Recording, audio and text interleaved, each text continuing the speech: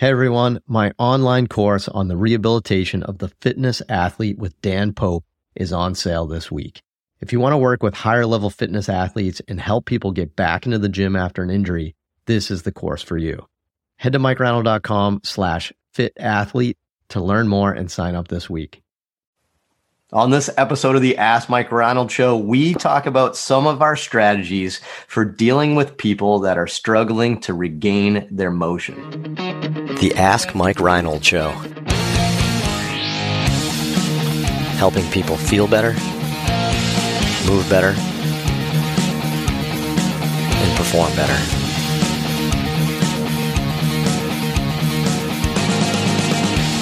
Before we get to the podcast, I wanted to make sure you knew about my free online course on the Introduction to Performance Therapy and Training.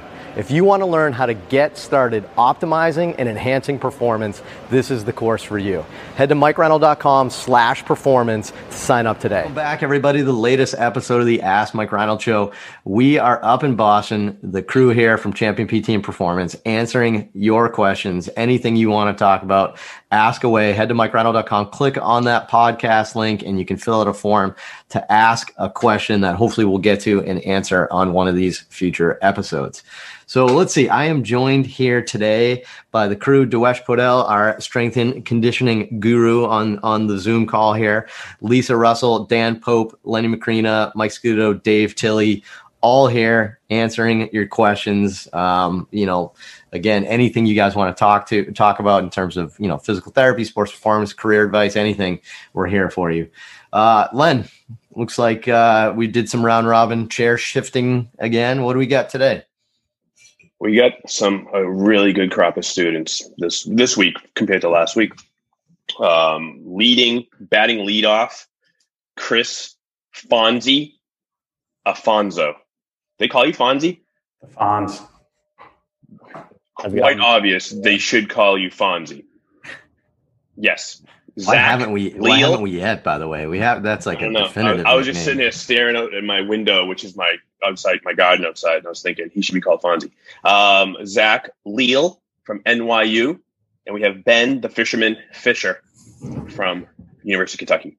I mean, easiest group of nicknames. Anybody with a Z is always just Z. I mean, that's an easy right. one. And then, Fish. That's like the best. Fish.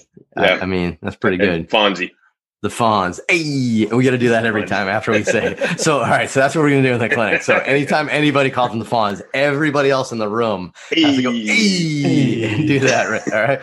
Let's look that up on YouTube. Make sure I'm pronouncing that well. I just really hope that doesn't last for more than a week. That's lasting. That's lasting. I think a lot of people are confused right now that people don't know who the Fonz is. That's okay. I don't care. You know what? I'm thoroughly entertained, and I think we nailed it. Awesome. All right, what do we got, Fonz?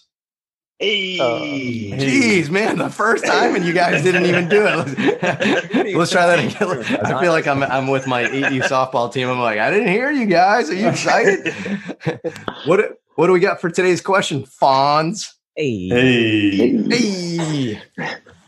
So James from Maryland asks, what would you recommend for a patient having difficulty maintaining the range of motion achieved during PT sessions? They are still waking up in the morning with little to no range of motion, and a short time after their PT session, they stiffen up and lose the range of motion gained during the session.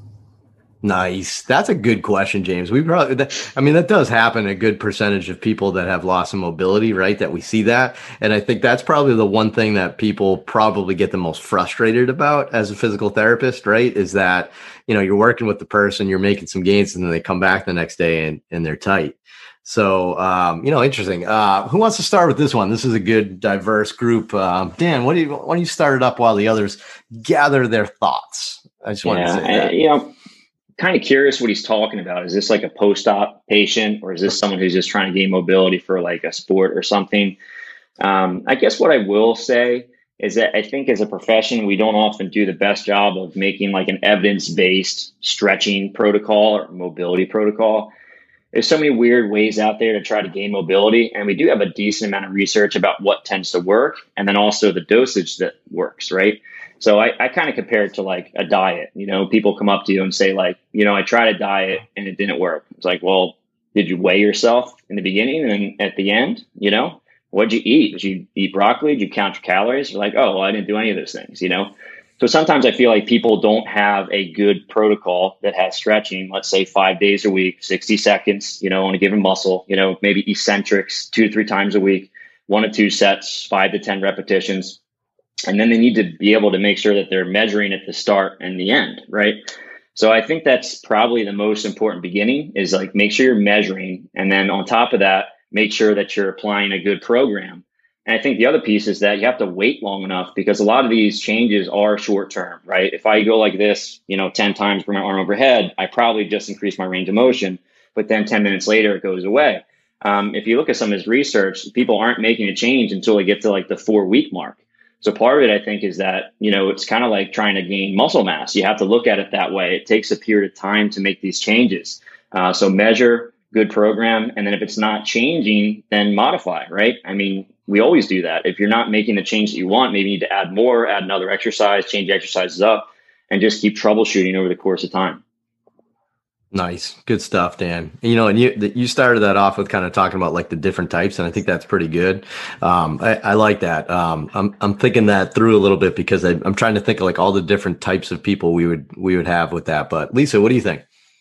Yeah, I mean, I feel like I have a lot of rowers come in that are just like, they have a really hard time getting going in the morning, right? Because a lot of us get up early and roll out of bed and just kind of try and move. So like the simplest, like less than 5-minute warm up of just like moving your body around and not just forward and backwards has gone a long, long way for a lot of people I've worked with. Just because, it has to be short and sweet so that they're going to do it before they get on the water. And I've had a lot of people with back pain or knee pain or hip pain or this or that, just like be amazed by what 5 minutes of just like basic mobility and like some glute and core activation before they start like working out does for them. So I feel like the simple things go a long way more often than I have given credit for in the past. Yeah, and you could probably like a blog take post for Lisa. Yeah, right. The simple things. And I think when you educate people that when you try to make it like a part of their life, like Dan kind of said, right? It's always easier like when you're in pain, but when you're not, you fall out of it, right? Who else wants to jump in? I would also say, go ahead, Mike. Yeah, no, Mike. No. I speak enough. I speak enough. I speak enough. Mike's hand went up first. Yes, exactly.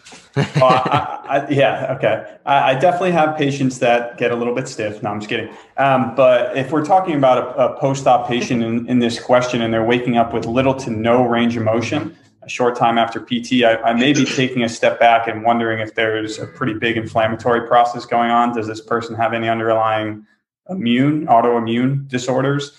If they're really struggling to regain motion and if they're losing it, maybe we want to look elsewhere. But my strategy as a physical therapist would definitely be to increase the frequency of motion. I think frequency over intensity. If they're not working on motion multiple times throughout the day, that would be my first step, and probably working at a lesser intensity. So maybe we're just going to a 2 to 3 out of 10 intensity for active assisted range of motion. And if they're still making no progress, then, maybe we start considering other factors. I like that too. And the more flared up and annoying that motion loss is, probably the more frequent but less intense you want to do it. That's actually a really good tip. That's pretty helpful. What do you got, Len? Well, also I was going to say, kind of allude to what Mike said so eloquently. It was amazing how you just worded that. But you got somebody in PT, we work on their motion. Let's for example, you work for them for an hour, right? 1 hour is your PT session. There are 24 hours in a day. So they have 23 hours of doing something. If you divide 1 into 24, you get a number. I think it's like 5%, something like that. There's 95% of their day that they need to do something. So they need to do something more frequently, right? Like Mike said. So it's up to you to reinforce the home exercise program. Get them moving, easy boats throughout the day. That's what I do at my ACLs, especially to work on knee extension. They are instructed to at least work on 4 times a day their knee extension for at least 15 minutes at a time for a 60-minute dose. So it's something similar to that. they need more frequent bouts of a home exercise program, a regimented home exercise program. You got to sell the home exercise program to them, that it's important. This is why, this is what you need to do, how frequently. And I check in with my people. I texted one of my new ACL patients I texted her on Saturday. She didn't get back until Sunday, because that's what kids do nowadays. They ignore their text messages. And I checked on her to see how she was doing and how she was working on her emotion. So it's little things like that I think are going to set you apart from other PTs in your clinic or in your area, that you are enforcing your programs, and that's going to get you better outcomes. And then word spreads, and then voila. I feel like, Lenny, as you're getting older, you need to adjust to the communication streams of the modern youth. I can't wait to see you like film like a TikTok dance while you're asking, how's your range of motion? Yeah, exactly. And that I think I would pay to see that. I think that would be really. We need a Snapchat filter of something. I don't know. Is that Snapface? InstaChat? InstaFace. What up, Mike? Yeah, I was just going to say, going back to Lenny's comment, I know we often talk about low load, long duration stretching, particularly in the knee to regain extension, trying to accumulate 60 minutes a day. I will use low load, long duration stretching in other joints as well, particularly in the shoulder. If they're far enough out of like a labral pair with a capsular plication or capsular shift, and they're having trouble regaining external rotation range of motion, I'll do a low load, long duration stretch into ER, just letting gravity kind of pull their arm back, potentially with a hot pack on the front of their shoulder, trying to get the capsular creep kind of back and regain motion from a capsular perspective. So that's another strategy that you can try. Also, bracing and splinting could be something if they are losing all their range of motion and you want to maintain to help supplement your mobility and stretching routine. Yeah, especially if they're really struggling there too. So I guess I would say this. I would say is I think we have to understand the expectation of the specific person in front of us. And I think a lot of people alluded to this in some of their answers, right? But let's just talk about like motion as a capacity, right? So if this is like your full capacity of motion, right? And you have an injury, you have surgery, and you're under that capacity, you're trying to raise it back up to where you were, right? And sometimes surgically or inflammation, et cetera, that becomes a little bit more challenging. That's the more frequent, less load type motion. I think a lot of people get frustrated when they see somebody completely healthy or pain-free. Let's say like ankle dorsiflexion, they see on one side is less than the other one. They have no problems and they're trying to raise their capacity. So not just like get them back up to their baseline, but to get their capacity higher. And I think oftentimes you got to realize like, this is a great example. Like you have a 65-year-old patient with low back pain that can't touch their toes. I mean, man, they've had 65 years of neglect of not being able to touch their toes. I don't think you giving them a couple of stretches is going to be super impactful on their life.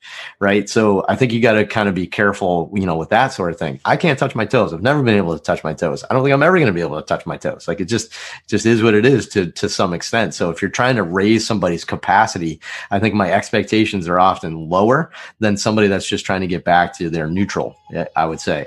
Luckily at Champion, I think we see kind of like a hybrid more than anything else. We see athletes that perform a task, right? And this could be anything. It doesn't have to be an athlete, but you perform a task and then that task gets you tight. Like that day, like you just go throw a ball, you just ran a sprint, right? And then the next day, your hamstrings are tight, right? Great. That's easy. That's the easiest one for us. That's transient tightness that we can address almost immediately and have a very impactful change in that session before they leave, right? And that's the one that's a blast. So don't confuse that person, right? Where their hamstrings are tight because they just ran sprints yesterday and you restored their range of motion and it stuck and it lasted, right? Because they didn't run again. That's a great success. Don't compare that to then a 65-year-old with low back pain that can't touch their toes and you're struggling to get their hamstrings more mobile. I just think it's an unfair fight for you, right? That doesn't mean you can't. Like Dan said, it's going to take months, right? It's going to take months of hard work to get that going, to raise the capacity level. So I think I would just say that, is that not everybody's the same, James, and you gotta kind of like have realistic expectations for the person in front of you, I guess, based on where they are with their motion. Okay. Makes sense. So awesome. Great episode. Good answers from everybody. Thanks everybody. That was awesome.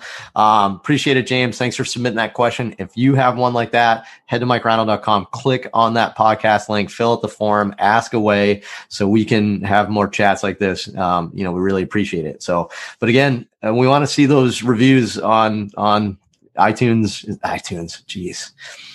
Jeez, I'm more out of touch than Lenny. I just said iTunes, right? That's great. On what is it? Apple Podcast now. We don't see those reviews on Apple Podcasts, Spotify. Can you do reviews on Spotify? I've lost focus. Anyway, give us some reviews because we read them and that gives us feedback on our future episodes. So thanks again. I'll stop talking. See you in the next episode. Thanks so much for listening to the podcast. If you have a question you'd like us to answer, head to MikeReinold.com/podcast and fill out the form to submit your question.